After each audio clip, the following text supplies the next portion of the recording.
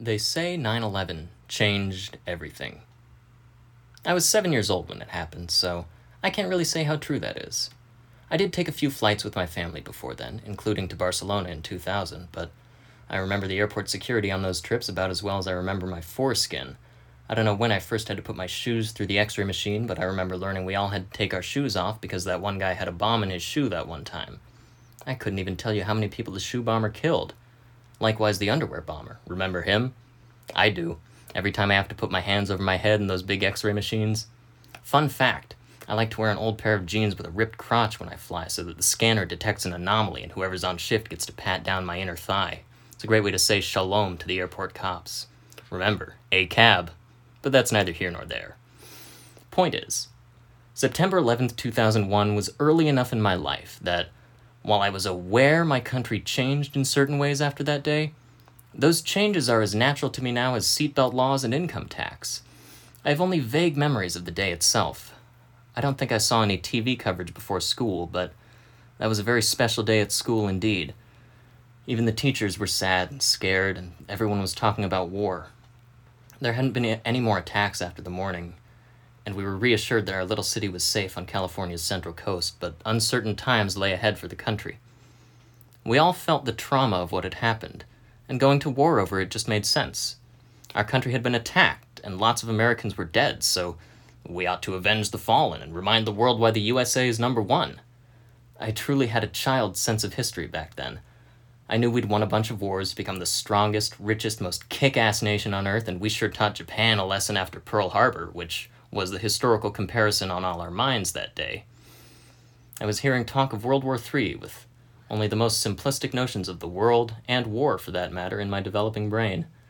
I hadn't heard of Islam, Afghanistan, or any member of Saudi Arabia's illustrious bin Laden clan. Heck, I didn't even know what the World Trade Center and the Pentagon were for. I don't know how long it took me to learn all this stuff, but I noticed immediately that flags sprang up everywhere, in front of houses and public buildings, on cars, trucks, and SUVs, on people's desks and pinned to their lapels. In the uncertain weeks and months after that day, we found a kind of solidarity in what we had been through together as Americans. It was the last time I saw my country united. For a moment, we could put our differences aside and rally round the flag. The nation looked to its president for leadership and seemed to forget all the hard feelings from the prior year's election. Speaking of which, let's stay on memory lane a bit and revisit election 2000, Bush v. Gore, the first time I was really aware of politics. I was 6 years old, and I remember trying to stay up late with my parents as we watched the states turn red and blue. My parents were Republicans, which meant that we cheered for the red team and wanted the guy from Texas to win, which was the extent of my political understanding in those simpler days. But what really stuck with me about that election was how I woke up the next day, and we still didn't know who the new president was. My baby sister had been born that October, so we marked on her baby calendar when we finally got the result. If I remember correctly, it was like a month later, and when the news came out, half the country felt like they had been cheated. I heard there were problems counting the votes in Florida, and it was ultimately the Supreme Court that decided in favor of George W. Bush by a vote of 5-4, so it was like most people's votes didn't even count. I bring this up because I think it's significant that the event that popped my political cherry cast such a pall of confused contention over the country, and yet 2000 was tame compared to the shit I've seen as an adult. As far as I can tell, the political animosity I first noticed at 6 years old has only gotten worse. Go on. Tell me our country is headed in the right direction. But traumatic as it was, 9/11 gave us all a little temporary relief from this tension as we helped one another cope with our national tragedy. We understood the value of our common identity as Americans and felt that life in this country was a precious gift for which we ought to be grateful. It's remarkable how shared suffering can bring people together like nothing else, but soon wars and rumors of wars brought our political rancor back in full force. Sure, Afghanistan seemed like a good idea at the time, but when it was announced in 2003 that we were going to war in Iraq, I was as surprised as General Wesley Clark.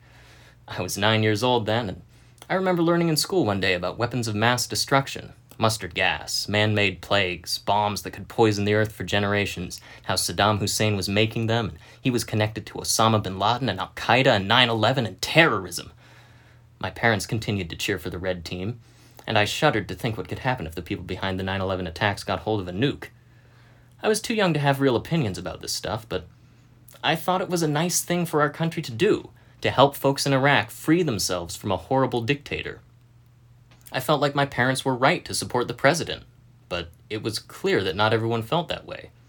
There were good-natured arguments at family gatherings, and I gleaned enough over the years to understand that my folks didn't exactly see eye to eye with the leadership at our church and school either.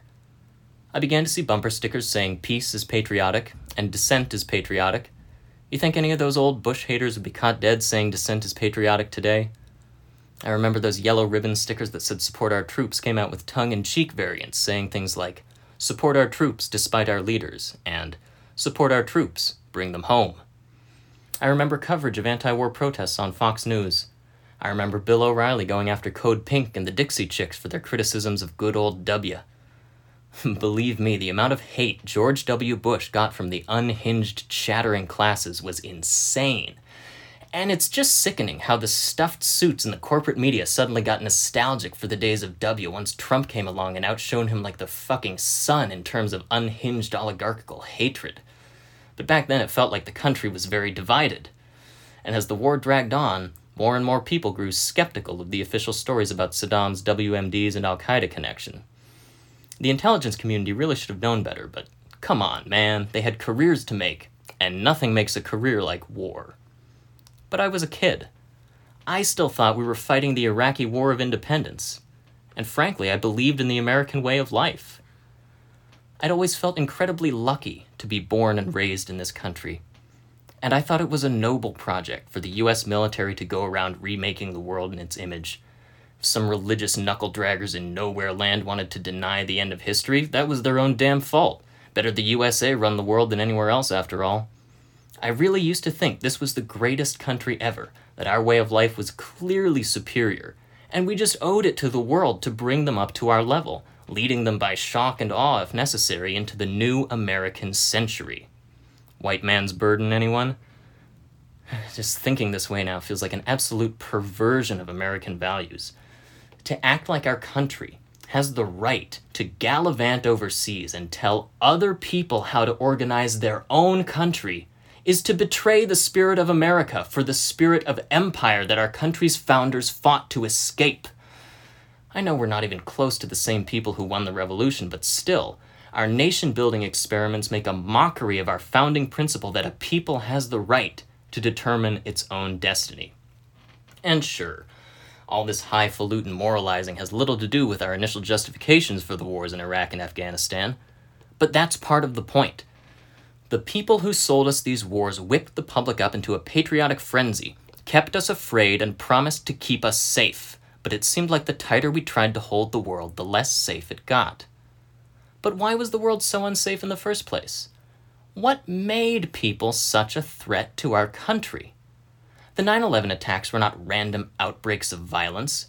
Their targets symbolized American political, financial, and military dominance of the world.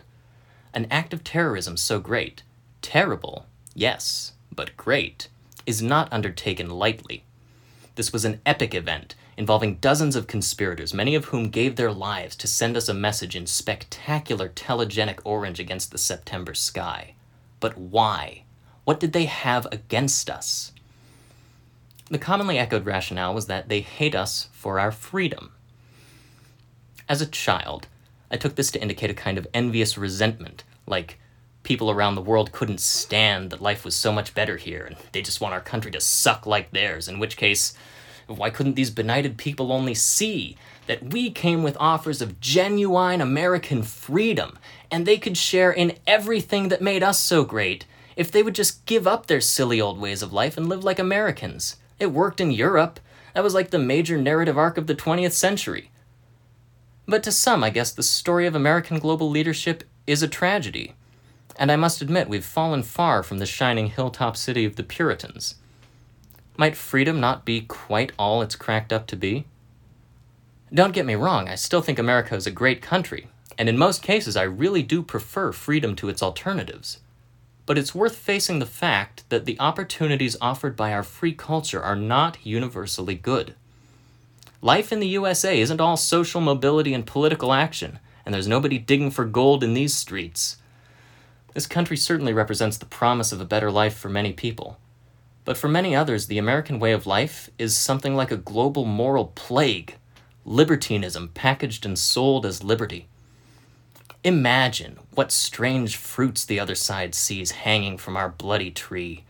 Aimless youth and useless age, fathomless avarice, alienated labor, spiritual vacuity, artistic decadence and the wholesale degradation of tradition, tent cities in the shadows of skyscrapers, heads overstuffed with insipid pop culture and the jargon of squabbling subcultures, a nation of rootless narcissists, a nation of sophists and moneylenders, a nation of queers and whores and junkies of all stripes, booze and television, pot and pharmaceuticals, social media and video games and gleaming plastic garbage, pipes and pens and pills and needles, slots and stocks and lotteries and double bacon cheeseburgers and cronuts and hardcore pornography. By Allah, sometimes I hate us for our freedom too. Point is, it's not without reason that our nation is the great Satan to some, and we do well to remember that our values are far from universal. It would be all right, though, if we could just keep our ugly American hands off the world. It's not like our enemies came out of nowhere, after all. Osama used to be our guy, back when he was a freedom fighter putting up heroic resistance against the Soviet Empire. We gave Osama and his Mujahideen buddies all kinds of money and weapons and training, so they were good and ready to take over Afghanistan when the communists left.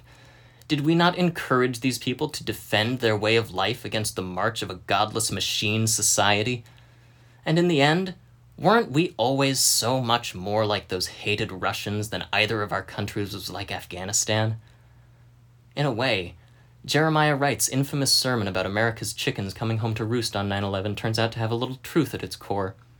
Need I mention our support for Saddam in the Iran-Iraq War? All the WMDs that guy had were courtesy of the USA. Ever heard of the Syrian Civil War? Timber Sycamore, anyone? How about Libya and the way our State Department stabbed Gaddafi in the back? And these are just the examples that led to wars in my lifetime. There's hardly a country on earth that hasn't felt our strong hand rest its thumb on the scale of their politics, and so often, so shamelessly. Our name has become a byword for globe-trotting greed and the corruption of nations. And for what? To keep the world safe for democracy? That's so funny I almost laughed. Do you, dear listener, feel safer than you did in 2001's infamous Summer of the Shark? Do you at least feel safer at the airport than when you were young? Really? What was the point of all those thousands of lives and trillions of dollars and Byzantine laws and measureless man-hours spent in impotent performance of security theater? What I see is a test, a question posed to the public. What will we let our betters get away with for the sake of safety? Will we let fear poison our way of life and deform our society past all recognition? Are we just dying to be led? Signs point to yes. And there's plenty of blame to go round for our national terror, but the whole thing has the inevitability of a true tragedy. Each of us who swallowed the propaganda bears some responsibility, and a much greater share of the blame falls to our media institutions, those venerable stewards of democracy with their job of helping the public make informed decisions. But what choice did the media have? As the 21st century dawned, competition with 24-hour cable and the internet subjected even our most eminent epistemic organs to the ruthless market forces of the attention economy. Each media company's obvious incentive is to capture as much of our time and emotional energy as possible, and nothing makes us pay attention like fear. So I think the real tragedy of 9/11 was that more of those planes didn't hit the Pentagon. No, I'm just kidding. I think the real tragedy of 9/11 was not just the loss of life, which was horrific, but much more our overreaction to the horror, the addiction to fear and rage that it fostered in so many of my countrymen's hearts, the pathological demand for a sense of security, and the willingness of our leaders to make a buck off blind, stupid public panic. Did it have to be this way?